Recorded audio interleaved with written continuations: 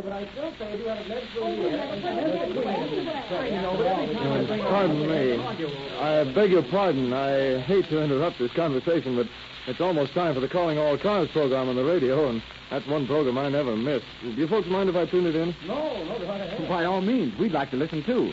We often hear it at home. Let's see. What company sponsors that Calling All Cars program? The Rio Grande Oil Company. Oh, yes, Rio Grande. I never can remember. Well, you're a fine one. Here, Rio Grande spends thousands of dollars to entertain you, and you don't even know that they sponsor Calling All Cars. Well, if you like their program, at least you ought to buy Rio Grande gasoline. Listen, Harry, I buy the cheapest gasoline I can get. That's good enough for me. That's what I used to think, Ed. But when I heard that so many cities were specifying Rio Grande cracked gasoline for police cars and fire trucks and emergency engines, I decided that I might as well enjoy some of that police car performance in my old bus. Well, I found out that while Rio Grande cracked gasoline with tetraethyl doesn't cost any more than any other quality gasoline, it does cost about 2 cents more than the cheapest gasoline. So I decided to keep a record and see if Rio Grande would really give me better mileage, and, well, I found that it did. Now I suppose you're going to tell me that in addition, it rejuvenated your car. Mighty near it. It seems to be such a lively gasoline. It starts the engine almost instantly, and it doesn't stall and die. I don't have to keep using the choke at all. And since I've been using Rio Grande cracked gasoline, my car seems so much peppier. It's faster. I go over lots of hills and high now, and even on that steep Olive Street hill, I can breeze over in second gear. I used to be afraid I couldn't make it in low. Hold it, Harry. Here comes the program.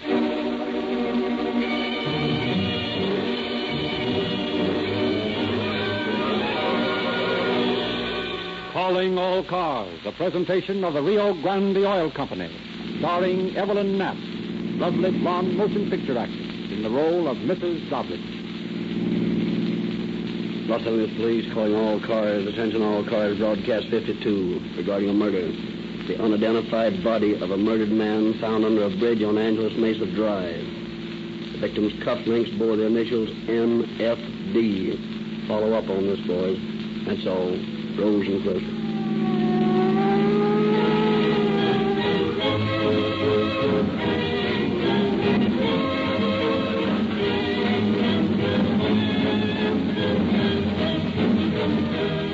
It is now our pleasure to present Chief James E. Davis of the Los Angeles Police Department.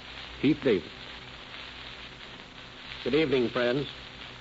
There is a camaraderie in police work which is akin to that of soldiers in battle. When you have spent long hours with your brother officer attempting to solve the apparently insoluble, when you have perhaps even faced death with him, a feeling of fraternity is created that is one of the greatest compensations in police work. And this camaraderie is not listed to the members of any single force, but often extends to officers of other cities. In the case you are about to hear tonight, the circumstances of the crime threw me in contact with an inspector of detectives in Oakland. His name was Bodie Wallman, and he was a mighty fine detective. Today, he is chief of police. The contacts I had with Bodie Wallman while working on that case made for me a lifelong friend. Tonight's case is as much Bodie's as it is mine, so I have asked Bodie to say hello from up north. Friends, I am proud to introduce to you my comrade and brother officer, Chief Bodie Wallman of Oakland.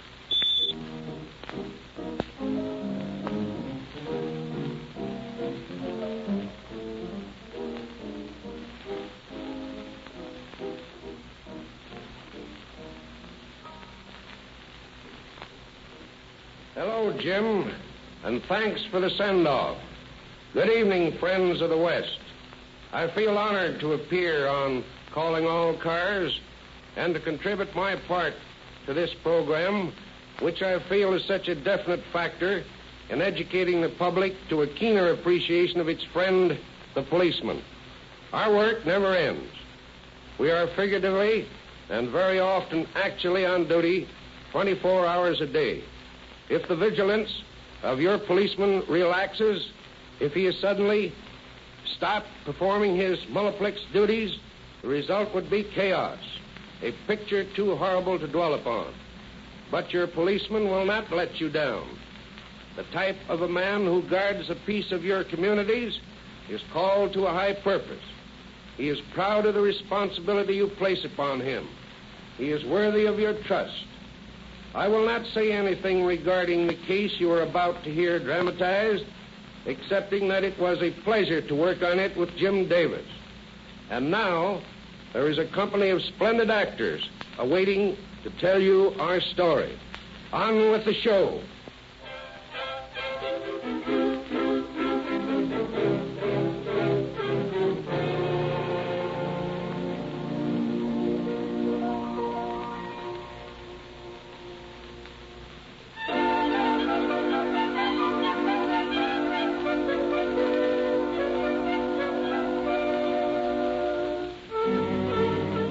Our story tonight goes back to the time when the fashionable Wilshire district of Los Angeles was still a subdivider's dream. And the plowed streets and broad boulevards that are today lined with smart shops and beautiful mansions were a desolate waste of empty lots, intersected by unused streets, studded by lonely, albeit ornate lampposts. One bright October morning, a street sweeper, pursuing his relatively easy task, shoves broom and cart toward a real estate office near the corner of Bronson and Country Club Drive. St. Louis woman with a diamond ring, pull that gal around by the apron. Well, good morning, Hubert. Good morning, Miss Parker, ma'am. And how are things with you? Well, you know, Miss Parker, I don't like this job much. I think I'm going to get me a new one. Places is too far between out here. This here job gives me... Oh, Miss Parker, for the love of heaven, look here. What is it, Hubert? Do you see the same thing I think I see down there in the gutter? A hat with a bullet hole in it. And a blood-stained floor mat from an automobile. Yes, ma'am. That's just what I thought it was. Don't leave me here, Miss Parker. Oh, where y'all going? I'm going to call the police.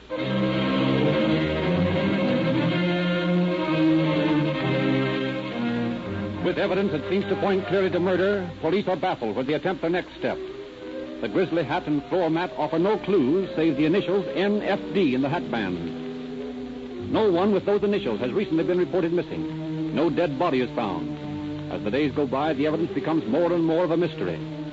Then 2 weeks later, a couple of truck drivers are eating their lunch in the shade under a bridge on Angeles Mesa Drive. Well, now, let's have some of the old lady's sandwiches. Now, what do we got here? Yeah, we got ham and roast beef. What do you want? I'll take roast beef. There you like are. those you had last week. Yeah. Hey, Charlie, there's a guy lying over there. Where? Oh, yeah. Oh, some old drunk sleeping it off, probably. Hey, here's a stick. Let's bang the soles of his feet with it and act like we are cops. Yeah, okay. Go ahead, smack him. Hey, you snap out of it. Ed! Huh? He ain't drunk. He's dead.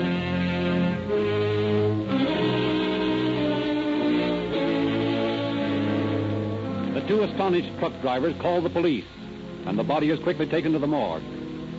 Chief of Police Louis D. Oakes assigns Detectives Davis, Langevin, and Klein to handle the case. They discuss their meager findings in the office of the homicide detail.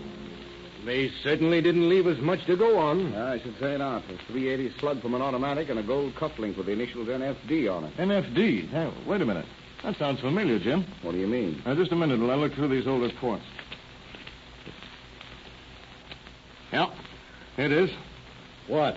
Remember that hat that was found with a bullet hole in it out on Country Club Drive a couple of weeks ago? Yes. It had the initials NFD in the hat band. Well, so far, so good. We now have the victim in his hat. But we're still a long way from his identity. Yeah, and remember the missing persons file didn't show anyone with those initials. Well? Well, that would appear to indicate that the victim is not a resident of Los Angeles. That's right. Now, first, we better release a complete description to the press and see if some citizen can't help us identify the body.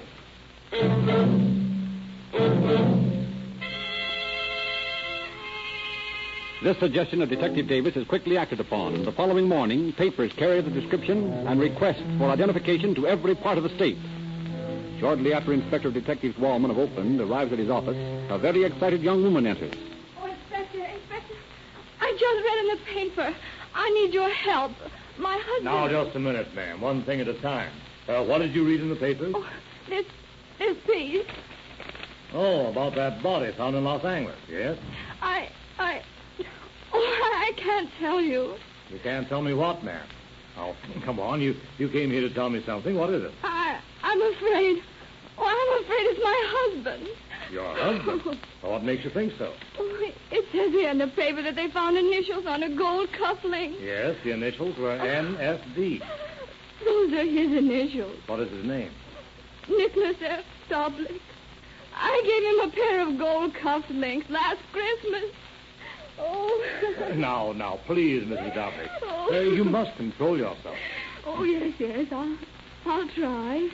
Now then, how long has your husband been missing? Well, he left home over 2 weeks ago. When exactly? October 17th, I think it was. Did he say where he was going? Yes, he was going to a meeting in Portland. And you've not heard from him since? No. Only a postcard from him from San Jose the day he left. Did your husband have any money on him when he left? He always carries a lot of money. I think he had $500 or $600. Anything else of value? Yes. A 4-carat diamond ring. 4 carats, eh? The body found in Los Angeles had no money or jewelry on it, save the one cufflink. Then they've robbed Nick. Oh, they've stolen his diamond ring as well as murdered him. Now, Mrs. Doblik. Did he have any enemies? No. None that I knew of. Or was there anyone who knew his habits who might have done this? I can't think of... Oh, well, there was Jim Allen. Jim Allen? Who's he? He was a friend of Nick's. He lived with us for a while. Well, have you any reason to suspect him of the murder of your husband? That is, if this victim is your husband. Well, no, not exactly, but... Now, please, Mrs. Davlich, you don't hold anything back on me. Well, once while he was living with us, I had a little fight with Nick. And Jim told me I ought to get Nick's diamond and walk out on him. Yes? He offered to slug Nick and get the diamond from him. And what did you say to that? I refused, of course. I told Jim he'd better get out.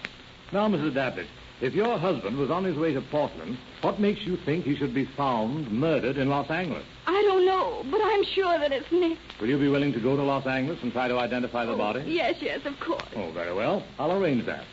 And you'd better start looking for Jim Allen. Find him and you'll find Nick's diamond ring. And when you do, you'll have Nick's murderer.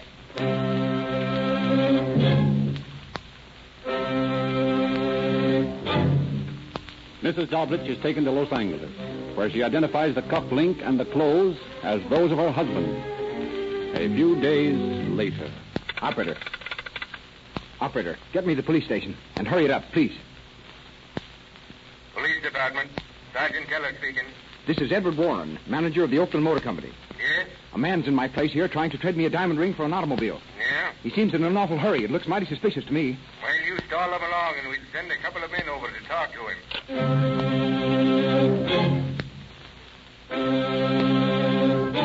The suspicious salesman stalls the buyer with details of contracts and bills of sale until Oakland police arrive. They escort the protesting suspect to headquarters, where Inspector Wallman questions him. What's your name? James Allen. And where do you live? With my wife on Mariposa Street. Now, look here, I'd like to know the reason for this outrage. I haven't done anything. No one's accusing you of doing anything. We just want to ask you a few questions. You must admit it's a little unusual for a man to attempt to buy an automobile with a diamond ring. Now, where'd you get that diamond? A friend of mine gave it to me as security for some dough I lent him in a poker game in Emeryville. Have you ever been in Los Angeles? Yeah, a couple of times. Were you in Los Angeles a couple of weeks ago? No. Do you know Nicholas Doblik? No. Your name's James Allen, isn't it? That's right. Well, Mrs. Davlich says that one James Allen is a good friend of her husband. Well, maybe so. There are more than one James Allen in the world. Well, Mrs. Davlich's description of her husband's diamond ring fits this ring here. Well, there are lots of identical diamond rings, too. Yes, but isn't it a coincidence that another James Allen would have another diamond ring identical with the one worn by Nicholas Davlich when he was murdered in Los Angeles? Say, I don't know what this is all about, but you can't pin a rap on me for murdering a man I never heard of. Allen, your story doesn't sound right to me. I'm going to hold you on suspicion. Personally, I have a very strong hunch that you murdered your friend, Nicholas Davlich.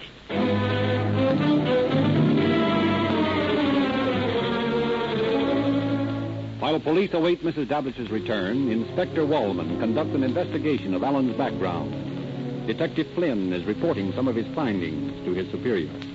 Well, Bodie, I got some more dope on that guy. Yeah, what'd you find? I've been talking to Mrs. Allen. I found out several interesting things. First, Allen is an alias. His real name is Forrest Cecil Mingle. Did you check him in our records under that name? Yeah, but he hasn't a record here. However, I've already sent to the Department of Justice in Washington to see if they have. Good. What else did you find? Mrs. Allen's brother has been running around with Allen. But he disappeared a couple of weeks ago. What's his name? Jack Bowen. Got a record? No, but he's been in the Navy. Oh, in the Navy. Oh, I've already sent to the Navy Department for his fingerprints and description. Fine. What else? This name in Allen's address book. Hester Stone, North Gower Street, Los Angeles. Better get Davis in Los Angeles to look up this girl, see what she knows about Allen. Yeah, I'll do that right away.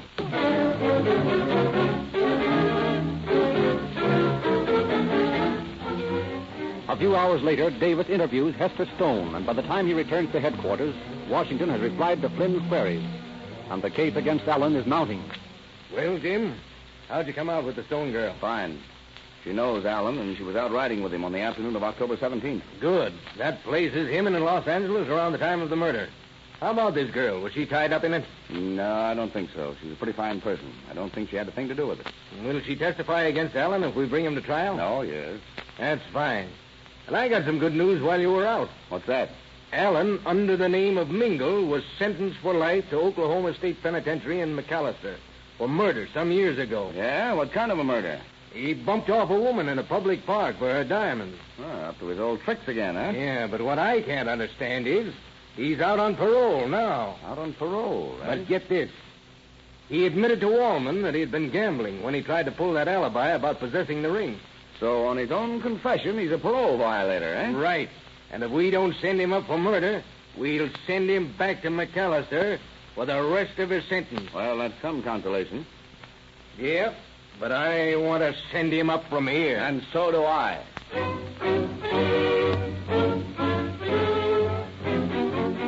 Detective Langevin goes to Oakland and brings Allen back with him.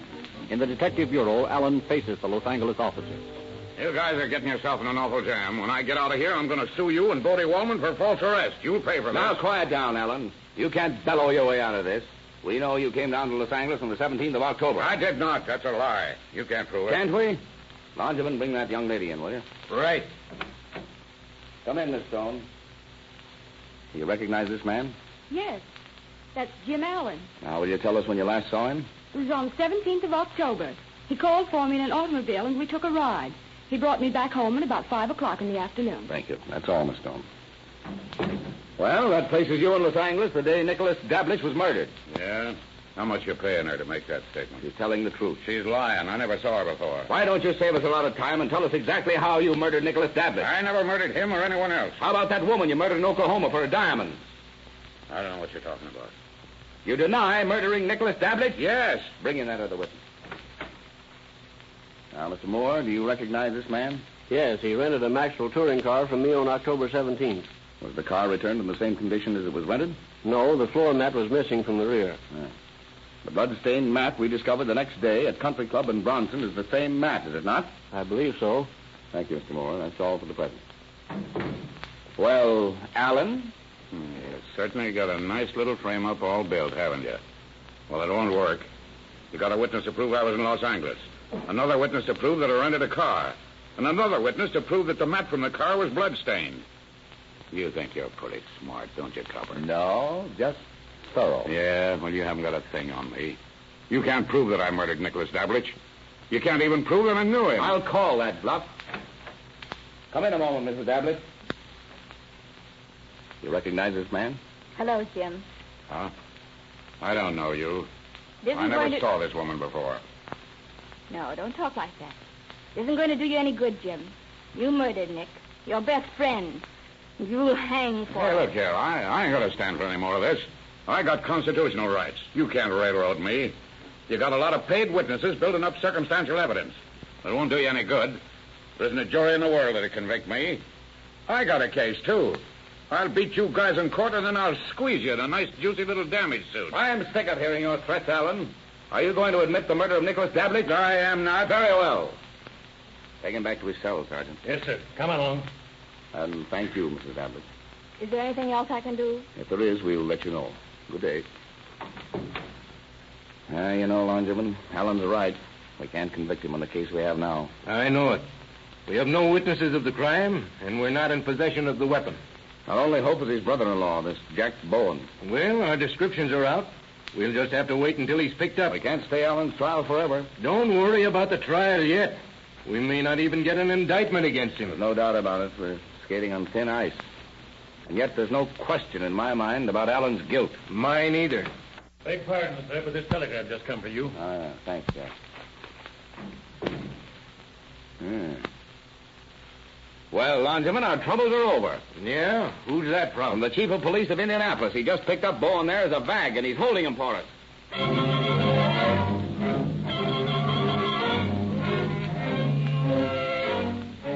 Herman Klein goes to Indianapolis for Bowen. On the long train ride back to Los Angeles, Klein continually tries to get Bowen to talk, but fails. After their arrival in Los Angeles, Davis offers to take over the questioning by himself. Hour after hour, throughout an afternoon and evening, all that night, he pounds questions at the taciturn Bowen. Both men are haggard, worn. In their shirt sleeves, they sit facing each other across the desk, hour after hour. Finally, as the black squares of the windows, which had yawned above them all night, are turning to gray and becoming less ominous. But you were in Los Angeles on October 17th. I wasn't. You can't prove it. I wasn't in California. I've been in the East for 3 months. Listen, Bowen. We're both tired. All right, then cut out this third degree and let's get some sleep. Third degree? Have I so much as touched you tonight? No, but... You think because I'm making you sit up all night asking you questions, I'm giving you the third degree. Don't you suppose it's as hard for me to stay up thinking up questions as it is for you to stay up thinking up lies? I'm not lying. You are lying. You said that you'd been east for 3 months, but you weren't in Los Angeles on October 17th. You lie. Your sister, Alan's wife, has stated that you were living with them until about the 20th of October. Hester Stone has stated that she went riding with Alan and another man whose name she didn't know on the afternoon of October 17th. Now, you were that other man. I was not. Hester Stone has identified Alan. She's described you. She'll identify you when she sees you. All right, come on, Jack. Start talking. Let's get this thing over and call it a day. You know you were here on October the 17th. Now, come clean. Well, all right, I was down here. Alan and I went riding with the Broad. That's all true. And how about the murder of Nick Dablich? Listen, I don't want to think. You're not thinking. You're just saving your own neck. You're getting some sleep for yourself. Because I can assure you I'll sit here until you tell me the truth if it takes 3 months. Maybe if you talk and talk straight, it'll help you. Well, gee, All right, come on, spill it. We know that you took Hester Stone on a ride that afternoon. You left her about 5 o'clock. Now, we know from the investigation of Inspector Wallman in Oakland that Nick Dablich took the train for Los Angeles from San Jose early on the morning of the 17th. He arrived in Los Angeles at 8:10 that night. Now, you and Alan met him at the train, didn't you? Yes. Well, then what'd you do? Well, Alan told Dablich that he had a swell dame he wanted him to meet. Dablich was all ready for a party, so we started out from the station. We drove for a long time till we got way out on Angeles Mesa Road. Yeah? Well, Dablich was suspicious, and he wanted to know what was the big idea, if this dame lived in San Diego or what. Yeah? And then, just about that time, Alan said, "All right, Nick, give me that diamond." He made a grab for the rock. Dablich started to fight, and Alan whipped out the rod and let him have it. Where's that gun now? Hidden behind a shelf in Alan's garage in Oakland. All right, what happened after you shot Dablich? I didn't shoot him. Alan did. All right. What happened? Well, and Alan stuffed Dablich into the car, and we drove out onto a bridge, and we dumped him over. A little further on, we looked around the rear with a flashlight, and we found Dablich's hat and that floor mat, so we threw them out. But I didn't know anything about it. What do you mean you didn't know anything about it? I didn't know Alan was going to bump off Dablich. I didn't even know about the ring. Alan just told me he wanted to take Dablich out on some lonely road and beat him up. Why? I don't know. I guess he had a grudge against him or something. All I did was drive the car. Well, that was enough. Yeah, but don't you see, I'm no murderer. I wouldn't have done it if I'd known what Jim had in mind. I'm on the level. Oh, listen, you won't send me up for murder, will you, Lieutenant? You gotta promise me that. You gotta promise me. I can't promise you anything.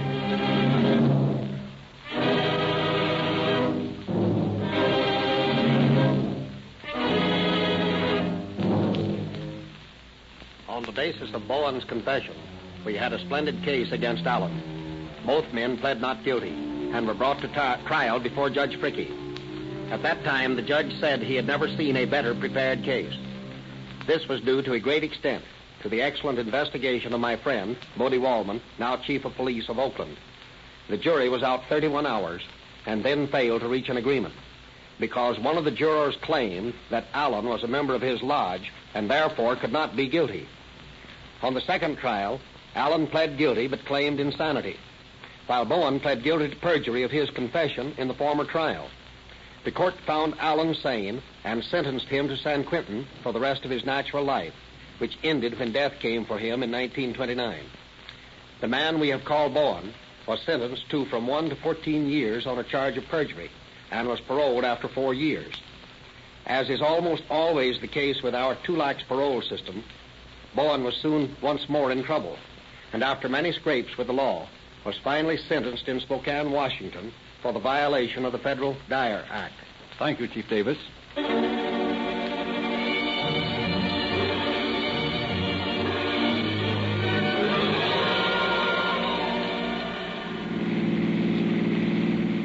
Los Angeles Police calling all cars, attention all cars, cancellation broadcast 52 regarding a murder. Suspects in this case are now in custody. That's all. Rosenquist. Well, you can turn off the radio, Harry. That's all I want to hear. Gee, that was a thriller. You've got to hand it to Rio Grande. They certainly put on an interesting show. Yes, and like a lot of other folks, you let yourself be entertained for a half hour and then won't even listen for a minute while they tell you about their gasoline. That's not fair. Oh, I guess you're right. You can turn it on again if you want to.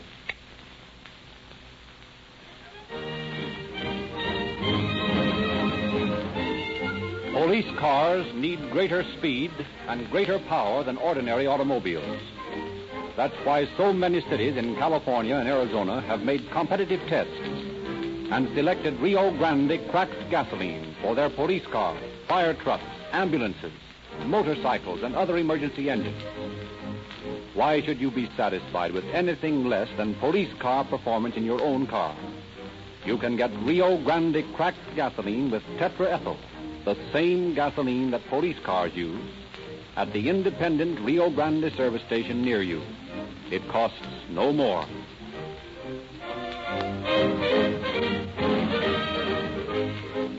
Well, Harry, I don't know whether it's you or the radio, but I'm sold. I'll drive into a Rio Grande service station on my way home tonight, and I'll fill up with that cracked gasoline. Good boy, Ed. That's the way to show Rio Grande that you like their program.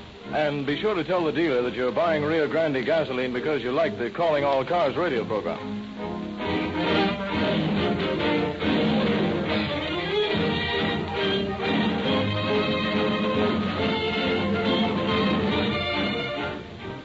Calling All Cars, based upon authentic confidential police files, is written and produced by William N. Robeson. This is Frederick Lindsley, speaking for the Rio Grande Oil Company.